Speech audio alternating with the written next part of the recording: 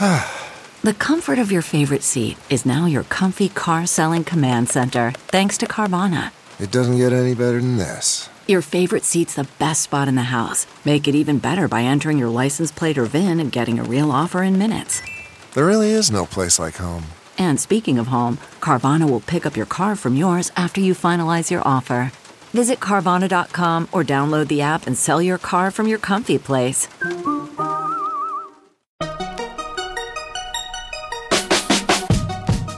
Welcome to the Tech Meme Ride Home for Friday, October 25th, 2019. I'm Brian McCullough. Today, introducing Facebook News. Did the major U.S. carriers do an end run around Google out of spite? Amazon is back to making as little profit as it possibly can. HBO Max makes its aggressive pricing move. And, of course, the weekend long read suggestions. Here's what you missed today in the world of tech.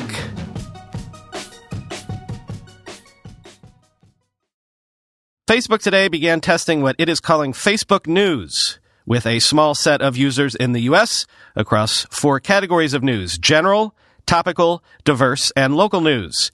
If you are a part of the test, you will see a dedicated news tab inside the Facebook app. Facebook is manually curating the news outlets that will have distribution within the tab. And among the partners right now are the New York Times, Condé Nast, Dow Jones, Reuters, the Associated Press, Business Insider, BuzzFeed, and some local news outlets in New York, LA, Chicago, Dallas-Fort Worth, Philadelphia, DC, Miami, Houston, Atlanta, and Boston. Peter Kafka is reporting that Facebook will pay some of these news partners up to $3 million a year for the right to feature their content in the tab, quoting Kafka. Users who click on the icon will see headlines for a handful of top stories selected by Facebook editors and a personalized selection of headlines selected by Facebook's algorithmic software. Clicking on those headlines will send users to the publisher's own sites, where Facebook users can read the entire story for free. And while sites with subscription-based business models will have to let Facebook users see individual articles without paying, they'll be able to keep their paywalls mostly intact. If you click on a Wall Street Journal article via Facebook's news section, for example, you'll be able to read that one story, but if you click on a subsequent Wall Street Journal piece, you'll be asked to pay up. The program isn't supposed to diminish the presence of news in Facebook's main news feed, sources say. If your uncle shares a story about Donald Trump, you will probably still see it, end quote. And here's how Facebook itself describes the product offering. Today's stories, chosen by a team of journalists to catch you up on the news throughout the day.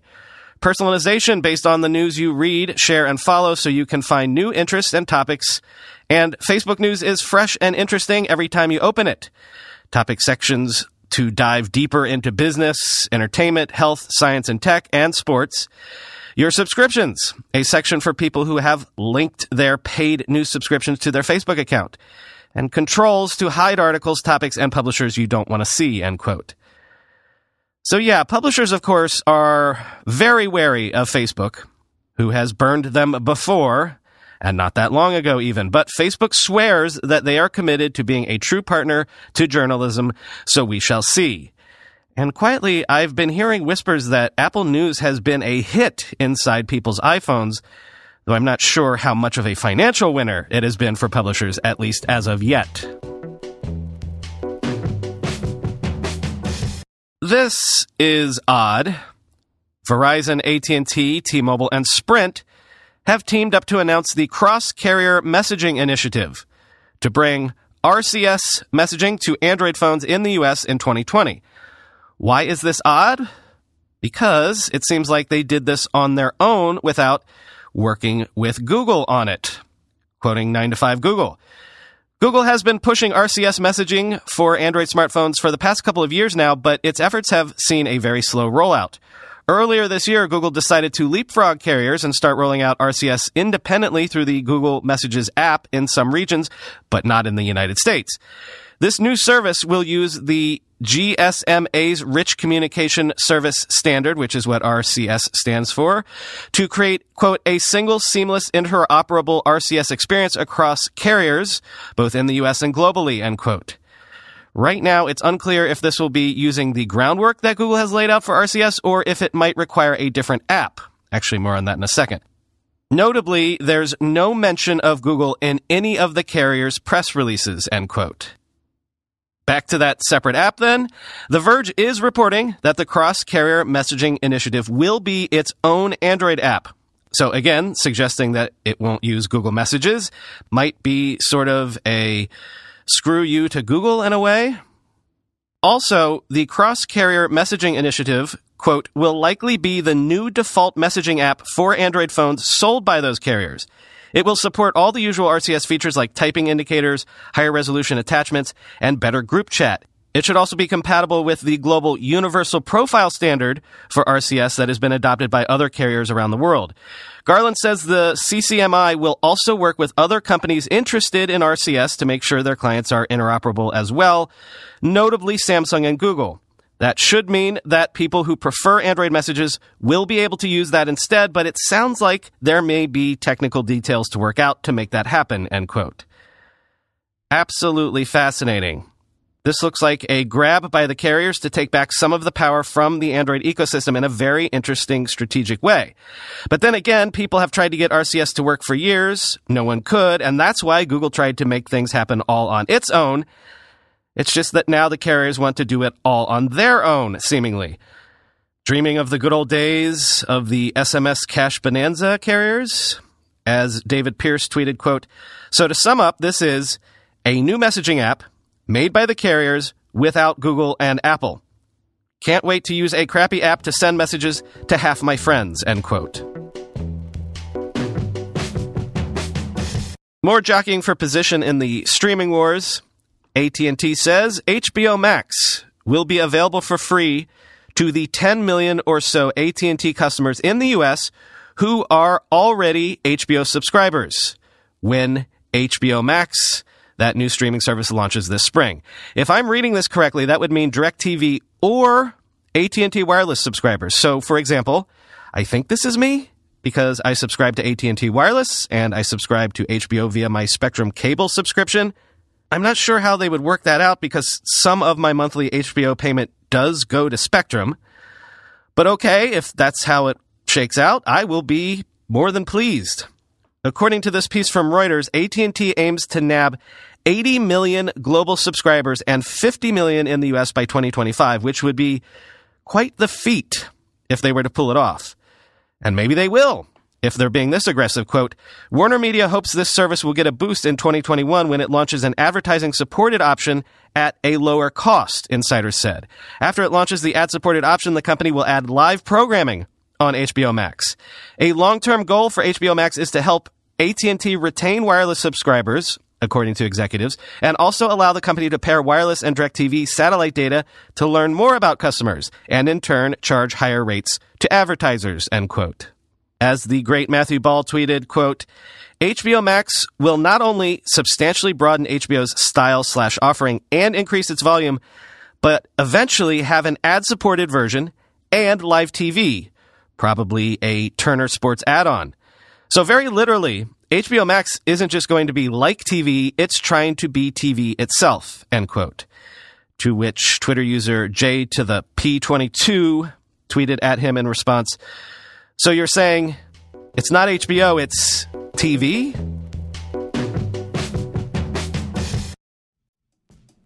When you go through airport security, there's one line where the TSA agent checks your ID and another line where a machine scans your bag. The same thing happens in enterprise security, but instead of passengers and luggage, it's end users and their devices. These days, most companies are pretty good at the first part of the equation where they check user identity, but user devices can roll right through authentication without getting inspected at all. In fact, 47% of companies allow unmanaged, untrusted devices to access their data. That means an employee can log in from a laptop that has its firewall turned off and hasn't been updated in 6 months. Or worse, that laptop might belong to a bad actor using employee credentials. Kolide finally solves the device trust problem. Kolide ensures that no device can log into your Okta-protected apps unless it passes your security checks. Plus, you can use Kolide on devices without MDM, like your Linux fleet, contractor devices, and every BYOD phone and laptop in your company. Visit kolide.com/ride to watch a demo and see how it works. That's KOLIDE.com/ride. Miro is a visual collaboration platform that gives your team more clarity through comprehensive functionalities that work together with your existing toolsets to make any sprint ritual, whether it be a stand-up, estimation, sprint planning, or retrospective, more efficient, clear, and ultimately more productive. When I did the AI resume project, I wanted it done fast and dirty. I used a remote team, and so I used Miro to keep everything on track. Miro helps ensure your team has the context they need before devoting time and resources to get the work done. With Miro, planning team tasks is smoother and gives everyone a clear sense of mission for every sprint. Plan sprints with ease using Miro's Planner widget. Connect your team's Jira or Azure instance to your Miro board to visualize and filter tasks by sprint week, status, epic, and team. Normally, mapping dependencies just links one ticket to another, but Miro has visual representations on which tasks are dependent on others. Filter by critical level, team, and more. Streamline your estimation ritual and quickly check if your team is over or under capacity to help them be more realistic and grounded on the team's capabilities, size, etc. Whether you work in product design, engineering, UX, agile, or marketing, bring your team together on Miro. Your first 3 Miro boards are free when you sign up today at Miro.com. That's 3 free boards at Miro.com. Amazon earnings. Q3 revenue of $70 billion, up 24% year over year. Net income of $2.1 billion, down from $2.9 billion in Q3 of 2018. AWS revenue of $9 billion, up from $6.7 billion in Q3 2018, with about 40% of that in profit, as always. So, AWS continues to grow. Revenue at Amazon proper continues to grow, but Bezos and company have pulled back on the profitability a bit, as they are wont to do. Why? Well, they told you this was going to happen. Amazon spent $9.6 billion on shipping and fulfillment in Q3, up nearly 46% year over year. Again, why? Because they've been trying hard to make Prime one-day delivery a reality, and that costs money. Bezos has never been shy about reinvesting in the business if he thinks he can improve it for payoffs down the road. Quote, "We are ramping up to make our 25th holiday season the best ever for Prime customers, with millions of products available for free one-day delivery," said Amazon CEO Jeff Bezos in a statement. Customers love the transition of Prime from 2 days to 1 day. They've already ordered billions of items with free one-day delivery this year. It's a big investment, and it's the right long-term decision for our customers. And though it's counterintuitive, the fastest delivery speeds generate the least carbon emissions because these products ship from fulfillment centers very close to the customer. It simply becomes impractical to use air or long ground routes. Huge thanks to all the teams helping deliver for customers this holiday, end quote. Also worth noting that Amazon's other category, which is where its ads business lives, did $3.6 billion in revenue, up 44% year over year. And subscription service revenue was up 34% year over year to $5 billion. Time for the weekend long read suggestions. All day, people have been sharing this Catherine Miller piece in BuzzFeed about how the 2010s as a decade have broken our sense of time. And this is one of those pieces where the writing is so good, I really can't summarize it well. It's the beauty of the words that leaves you with the overall impact. So please give it a try. But, taking a stab at summarizing, in short, this is the decade where everything feels warped and tech rightfully seems to be getting a lot of the blame. Quote, "We all know what's changed, what's really happened in the 2010s. It's beneath that bridge in Brooklyn. And it's at the Trump rally in New Mexico, where exiting fans stopped to take selfies with the president speaking behind them in the distance. The man with the broken watch knows. The people who can't quit know. And so does Lana Del Rey. The internet is no longer a place you go. Who we are on the phone and in the waking world have merged," end quote. Actually, yeah, speaking of that bridge in Brooklyn thing, come for the amazing writing and stay for the description of the tourist scrum that happens outside of my office every single day. Next, you don't have to page Dr. Freud to understand why I keep seeking out stories like this one. I just so desperately want the internet to be good, and it's so often bad. But I'm an internet true believer, so I keep looking. This one I found in The Atlantic, and it's about how the moderators of the r/relationships subreddit have managed to keep that forum sane and surprisingly humane. And how is this done? As we keep coming back to time and again on this show, the secret seems to be keeping humans in charge, doing old-fashioned curation, not algorithmic nonsense. Quote, you can imagine the conversation spiraling out of control on r/relationships, but you rarely see it happen. That's because of Anne, a pseudonymous 58-year-old woman who lives in California. She's been leading the moderation team for r/relationships for close to a decade, long before mainstream publications started running roundups of the subreddit's worst stories. And if you ask her, it's not even that hard to maintain civil discourse and community. The big secret? Just delete stuff. Quote, we maintain the community by removing as much stuff as we remove, she told me flatly in a phone call, stating what should be obvious to me, end quote. Next, you might not have heard of it, but Paytm is an Indian startup that has become a payment and commerce powerhouse in less than a decade. If you haven't heard of Paytm, read the profile of the company and founder by CNN Business, and get ready, because Paytm is readying for a big push to make a beachhead in the U.S. And now the machines are learning to smell. Wired seems to think so, with a piece describing how Google researchers are training neural networks to predict how a molecule smells based on its chemical structure. Quote, it's proven extremely difficult to figure out a molecule's odor from its chemical structure, change or remove one atom or bond, and you can go from roses to rotten eggs, says Wilchko, who led the Google research team for the project. There have been previous attempts to use machine learning to detect patterns that make one molecule smell like garlic and another like jasmine, end quote. But apparently the Google researchers think they're getting close to cracking it. I think we've talked about this before, but I can see both sides of the argument about tech companies creating tech for the military. Some people get into tech to change the world, and maybe they don't imagine or don't want the tech that they'd create to someday be turned into weapons. Believe me, I get that.